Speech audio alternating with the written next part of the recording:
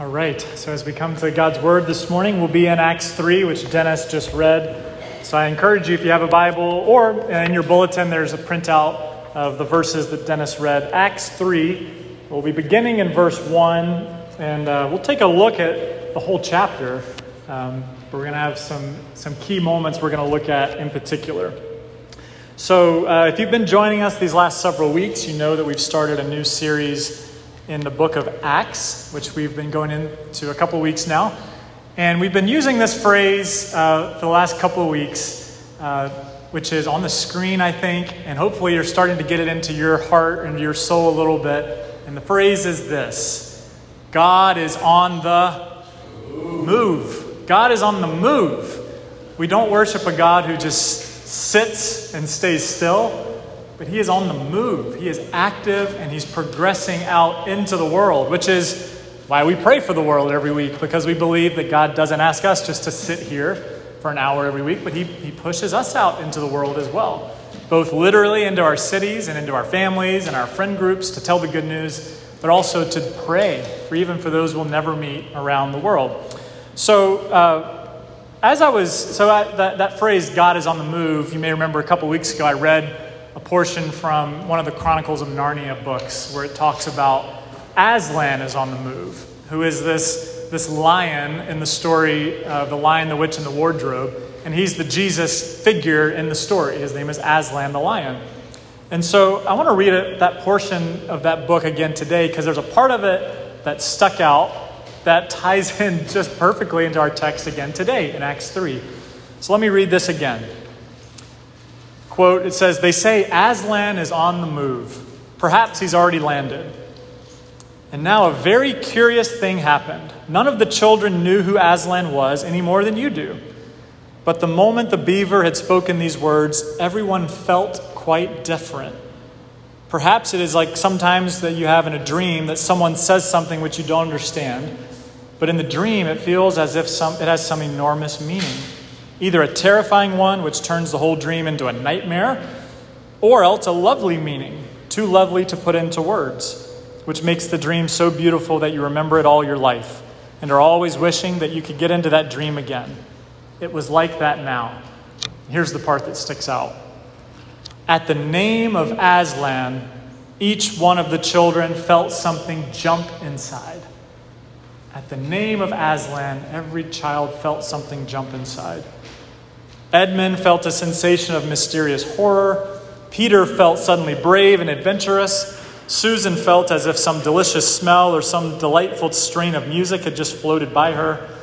And Lucy got the feeling you have when you wake up in the morning and realize that it's the beginning of the holidays or the beginning of summer. And so I asked you this question a couple weeks ago after I first read that. What are you feeling?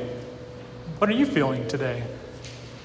Not at the name of Aslan, this mysterious lion from this fiction book, but what do you feel when you hear the name of Jesus? Because that's at the core of Acts chapter 3, which Dennis read. And so that's what we're going to unpack today. The power of the name of Jesus. Philippians 2 says that at the name of Jesus, every knee will bow in heaven and on earth and under the earth. AKA every knee, everywhere, will bow.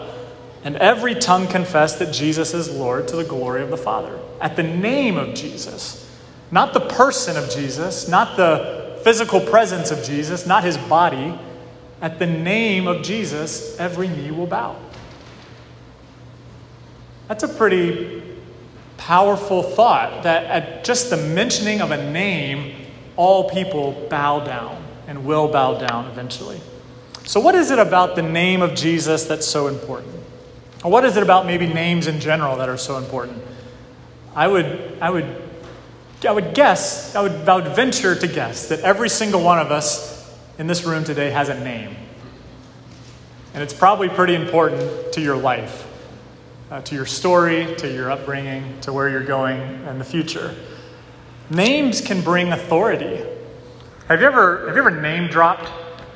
Like if you ever really wanted something and you're like, ooh, if I just mention this person's name, I think I could get in the back door.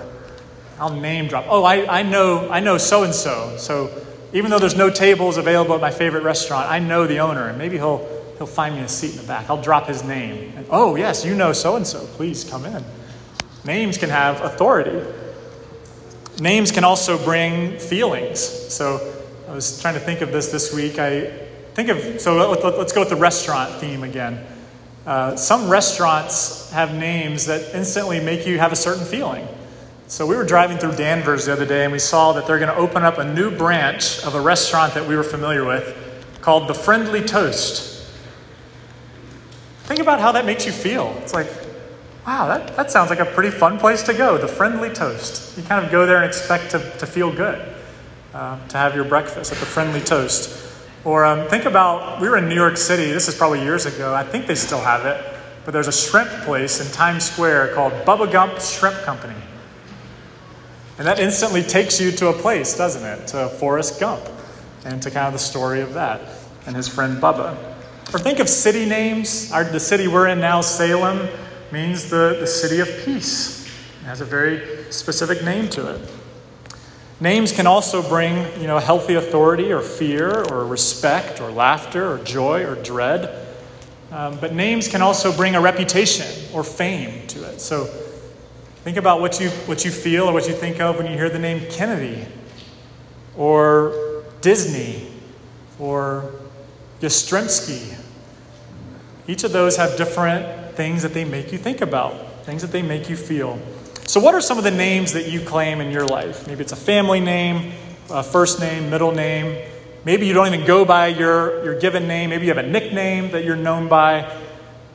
Maybe you're known as a New Englander or a Salemite. Maybe you're known as a Midwesterner that is now living here. Or maybe you're known by a job title, nurse, pastor, doctor, teacher. Maybe you're known by First Baptist Church. Maybe that's a name that you claim when you go places.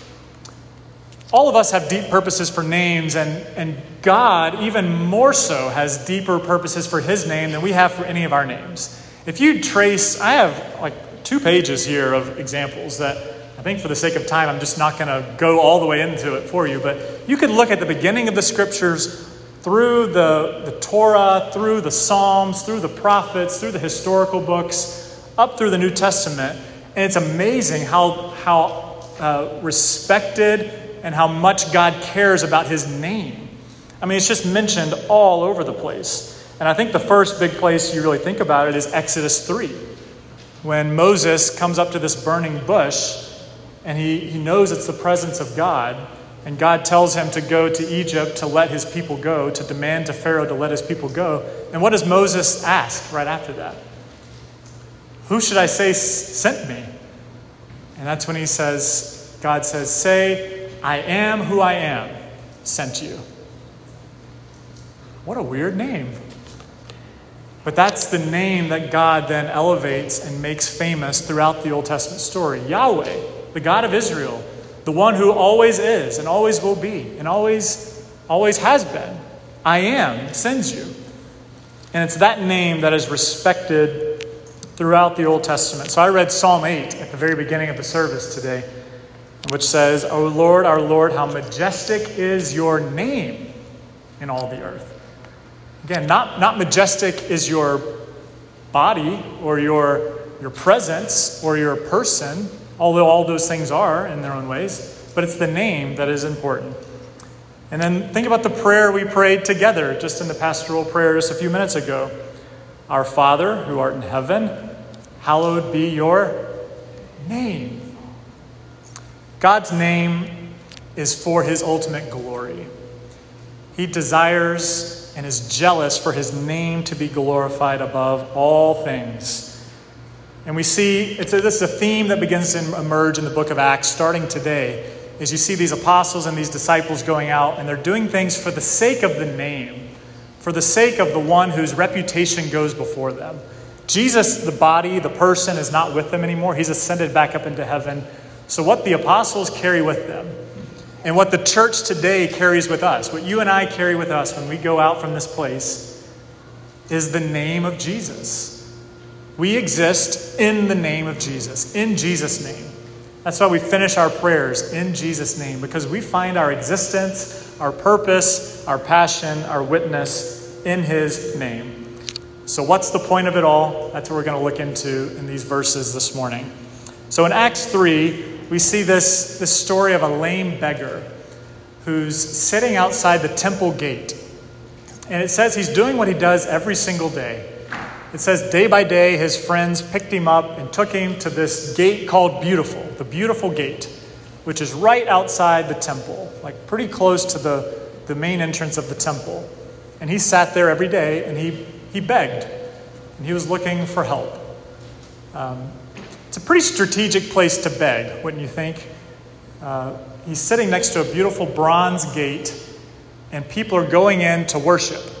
So people are in this worshipful, maybe sacrificial, giving kind of mindset. And he's maybe hoping to capitalize off these people's worshipful feeling as they go into the temple. So it's pretty strategic for this lame beggar. And then it says Peter and John started to go up to the temple to pray as well. Keep in mind, remember Pentecost Sunday a couple Sundays ago in our time, Acts chapter 2? This is actually still the same day. This is 3 p.m. Pentecost Sunday. So they just had this whole experience of speaking in other languages, which baffles the whole city. And they had this experience last week of coming together as a fellowship. And now it's 3 p.m. and they're going to the temple to pray. And they see this young beggar. And so the question I want to answer, and again in 3 points, is what does the name of Jesus mean? What does it mean in the name of Jesus? And the first point from this lame beggars, from this story of this guy who can't walk, who's begging, is in the name of Jesus, more than just our needs are met. In the name of Jesus, more than just our needs are met. This beggar is looking for something very specific. He's looking for money. He's looking for tangible help. He's looking for money, for alms, as it says. And he looks at Peter and John coming in, and he does what he does to everybody. He asks them very unapologetically. He says, do you have any money to give to me? Can you help me out? And Peter and John, they're very open here. They say, silver or gold we do not have. We don't have silver or gold. So what the man was asking for and what he needed was money. But what they receive in verse 4 is different than what they asked for. And what they receive, first of all, is an intentional gaze and look from Peter and John. Look at this, verse 4. It says, Peter directed his gaze at him, as did John, and he said, look at us. That's the first thing this man received that I don't think we can take for granted, that this man probably doesn't get that kind of look from most people when he asks them for money. Think about yourself in the city of Salem. We have lame beggars in the city of Salem, or in Beverly or Lynn, wherever you live. There's people on the side of the road that ask for money. And it's not a very dignified thing, and they probably don't get an intentional look from most people. But Peter and John say, look at us. And in verse 5, it says the man fixed his attention on them. It says he was still expecting to receive something. But the first thing that they give to this man is an intentional look, which I think we can learn from with this. He gives this man time. He gives this man his attention. But then it says, silver or gold I do not have, verse 6, but what I do have I give to you. In the name of Jesus Christ of Nazareth, stand up and walk. They give him a look. They don't give him the silver or gold he's looking for, but they give him the ability to walk in the name of Jesus Christ of Nazareth. That's all that Peter and John can offer. I don't know what's in their wallet. You know the Capital One commercial, what's in your wallet? I don't know what's in Peter and John's wallet. But it says, silver or gold I don't have, but what I do have I can give to you. And it's Jesus, and you can walk. But the point of this sermon in each of these 3 points is not just the surface level stuff. The important part of each of these points that I'm going to make is the deeper, under the surface stuff that emerges, which is the more in the name of Jesus, more is given than we usually see. And what's the more here that's given? Look at verse 8. So it says that it says stand up and walk, and it says they took him by the hand in verse 7, raised him up, and immediately his feet and ankles were made strong. Verse 8, leaping up, he stood. This guy didn't just stand up and he's like, wow, my ankles feel great. Thank you. I can walk now. He's leaping up in verse 8. Leaping up, he stood and began to walk. He entered the temple with them, walking, and again, leaping and praising God. This man didn't just get money. He was looking for money. He got the ability to walk. But then even more so, this guy is leaping up, which physically speaking is pretty exciting, like the ability to leap. But what's the spiritual significance of this? Here's what the spiritual significance is. This word for leaping is a very intentional word that Luke is using here to describe something profound that's just happened to this man. He's using a word going back to Isaiah 35, this time of prophecy about the day when the Savior would come, when the Redeemer of Israel would come. And this is what Psalm 35 says. It says, he will come and save you. Then the eyes of the blind shall be opened, the ears of the deaf will be unstopped, and then shall the lame man leap like a deer, and the tongue of the mute will sing for joy. The lame will leap for joy. When this man starts leaping for joy and praising God, what that's showing everybody around that's watching is that the power of the Messiah and the Redeemer is at work in this story. That's the more that this man is receiving. Not only has he been healed and redeemed and picked up off his feet, he now is showing visible evidence of the work of the Redeemer in his life. And he's praising God, and he's walking around, it says. And he starts to go into the temple with Peter and John. So it's not just the man that is now on the move. It's actually the name of God, the fame of his name that is now on the move as well. God is moving his name outward. And they end up here, it says, at Solomon's portico, or Solomon's colonnade, kind of this overhanging area, which Jesus actually taught at in John 10. And they come out to this area. It's an area where a bunch of people normally would gather around. And a big stir starts to happen because, again, this lame man who couldn't walk now is leaping around. It's a pretty amazing thought. So what's the second thing that's happening here in the name of Jesus? This is what happens in this Solomon's portico, or in this colonnaded area, this kind of porch. The second thing that happens in the name of Jesus is that something deeper than just wonder occurs. So the people that were watching this, that were looking on and seeing this lame man healed and now walking around, it says they were filled with wonder. Verse 10, they were filled with wonder and amazement at what had happened to this man. So verse 11, it says the lame beggar is now grabbing onto Peter and John, like, I'm not going to let you go. You just healed me. I want to walk around with you forever. He's walking around with them, and they come to this place, Solomon's portico. And finally, Peter stands up and addresses what the people are feeling. He's looking around. He says, I know what you see is wonderful. And I know you're amazed and astonished at what you've seen. The people are wondering over the miracle that just happened. They're filled with wonder and amazement. They're astounded at this whole situation, that it's one thing for Jesus to heal people, but now Peter and John just healed this man. It's a shocking thing. And you can almost get the anticipation that they're about to like go pick up Peter and John on their shoulders and like march them around town, like now they're the hero of the story. And Peter and John kind of start to get this feeling that they're about to think we're the God that made this happen. And so they cut to the chase here. They correct it immediately. Verse 12, they stand up and they say, Men of Israel, why do you wonder at this? Or why do you stare at us as though by our own power or piety we have made him walk? So later on in Acts, there's a story about King Herod, who it says he was speaking these really powerful words, and people said, wow, he speaks like the voice of God. And do you remember what Herod's reaction was? That's right. I do speak like I have the power of God. Look at me. And do you know what happens right after that? it says God struck him down and he was eaten with worms because he did not give glory to God. He took the glory on himself. It's a gruesome picture.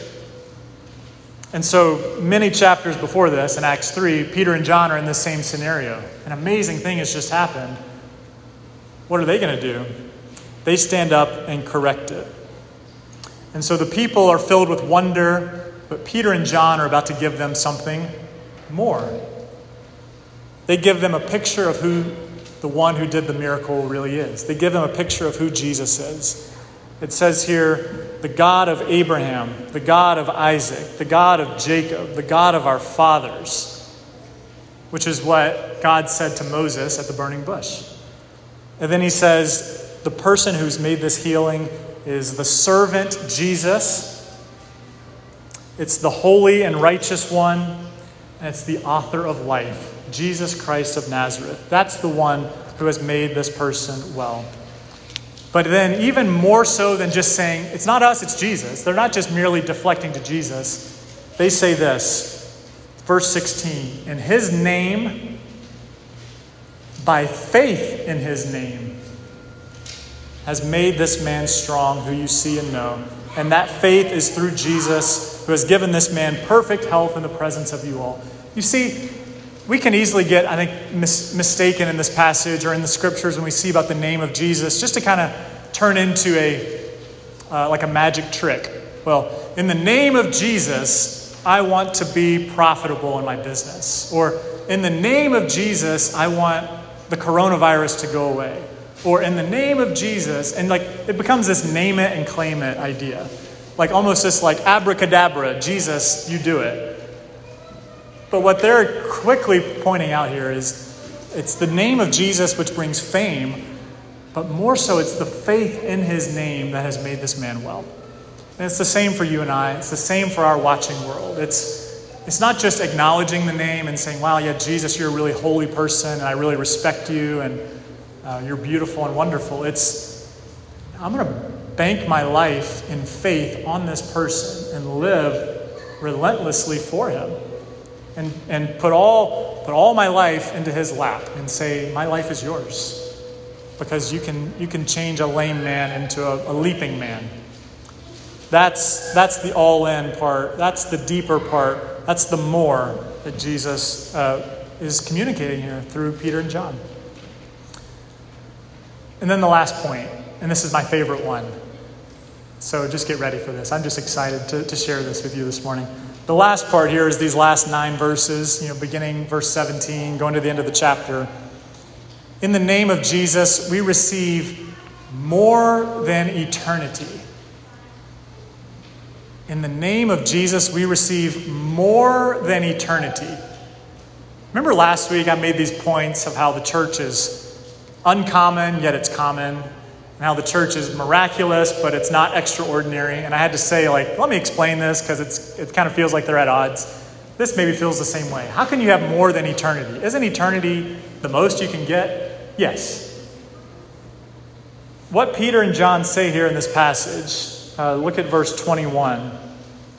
It says, heaven must receive until the time for restoring all the things which God spoke by the mouth of his holy prophets long ago. He's saying that eventually God will come and restore all things. And for those that have faith in Jesus' name, eternity is yours. Everything will be restored. Your life will be full. You will be in eternity with God forever. How could you possibly have more than that? And here's the exciting answer I can give. The more that we get in Jesus' name is this. Verse 20. Well, let's go back to verse 19, actually. It says, because of this, repent, therefore, turn back, that your sins may be blotted out, that times of refreshing may come from the presence of the Lord, and that he may send the Christ appointed for you, Jesus. The more I think that's offered here is times of refreshing today. As Christians, as a church, we are marching towards an eternity with Jesus forever in heaven that we are so excited about. But that is not the ultimate goal or motivation for us. Part of the blessing and the abundance that Jesus gives his people and that he gives the world is that he says, listen, if you repent and you have faith today, you don't have to wait until you die to go to eternity and be with heaven in some restored paradise, which will be wonderful. You actually can have times of refreshing today in the presence of the Lord today. Right now, you can have a dose of heaven today. When you repent and believe in Jesus, and when you live your life in the name of Jesus, and when the church's mission is in the name of Jesus, for the sake of the name of Jesus, we come to places like this, and our souls are refreshed and given a wellspring in the desert that you can't find anywhere else. And may we never forget that. Please don't live your life just looking forward to when you're in eternity in heaven with God. Also live in the daily hope that you can find refreshment and hope and purpose in the presence of God today. That's the power of his name. His name brings with it fame and authority and purpose and times of refreshment today in his presence. And that's a wonderful thing. No matter how bleak your life gets, your life is always held in the name of Jesus for those that believe in him. So what are just some implications for us as a people or as a church this morning on June the 6th, 2021, Salem? In the name of Jesus, we must be people of deep humility. John Stott, a famous pastor from London who's long passed, he said, "I make so bold as to claim that the supreme quality with which the evangelical faith engenders is humility. Because we have nothing to offer the world except for Jesus. Silver or gold we do not have, but what we do have we give to you. Faith in the name of Jesus." That makes us a humble people because we're dependent wholly on his great name. We are people of confidence, knowing that his name brings about what we never could bring about. It's not our programs, not our wit, not our history, but it's his name, which is the banner. The banner in the back of the building this morning that I'm looking right at says, "All for Jesus." And may that be our definition. His name brings joy and hope to the nations. And may we be people that look like Jesus, who reflect him by being selflessly extending, lovingly sacrificing, purposefully living, hopefully preaching, and compassionately serving, reflecting his great name in our world. In his name, more than eternity will come. Let me close with this story, which will maybe tie it in a little bit for you. I read a really sad story in Austria a couple of weeks ago that a man went in to have leg surgery because he had a huge problem on his leg, and he needed to have his leg amputated. And he went in for the surgery that day, and the person who was preparing him for surgery marked the wrong leg, and they amputated the opposite leg of this poor man, 82 years old. And so can you imagine the grief and the trauma that his family's feeling, he's feeling? Just a really sad article. And if the church tries to do anything outside of the name of Jesus, we're really no better off than that hospital that chopped off the wrong leg, that trying to do a good thing, but you did it in a way that had no helpfulness. Because the church outside of Jesus' name really has no purpose of existing. There's plenty of good welfare agencies, plenty of good compassionate services that can do that work. The reason the church exists is in the name of Jesus to bring hope for the nations, to bring people to faith in his name. Silver or gold we do not have, but what we do have we give to you. And in the name of Jesus, rise and walk. John Stott again. "I know of no better motto for any person who's in a full-time Christian service or a lay person than this: to lay it to heart to give glory to God's name, because we have no purpose in glorying in our own silly little name, but to the glory of the name of God alone." Let me pray for us, and we'll sing a song before going to the Lord's table together. Heavenly Father, we pray in the name of Jesus because it alone is our hope and our purpose as a church. The earliest disciples and the apostles, John and Peter and the others, show us that we have nothing to offer except the name of Jesus. But that is not just enough, that is more than enough.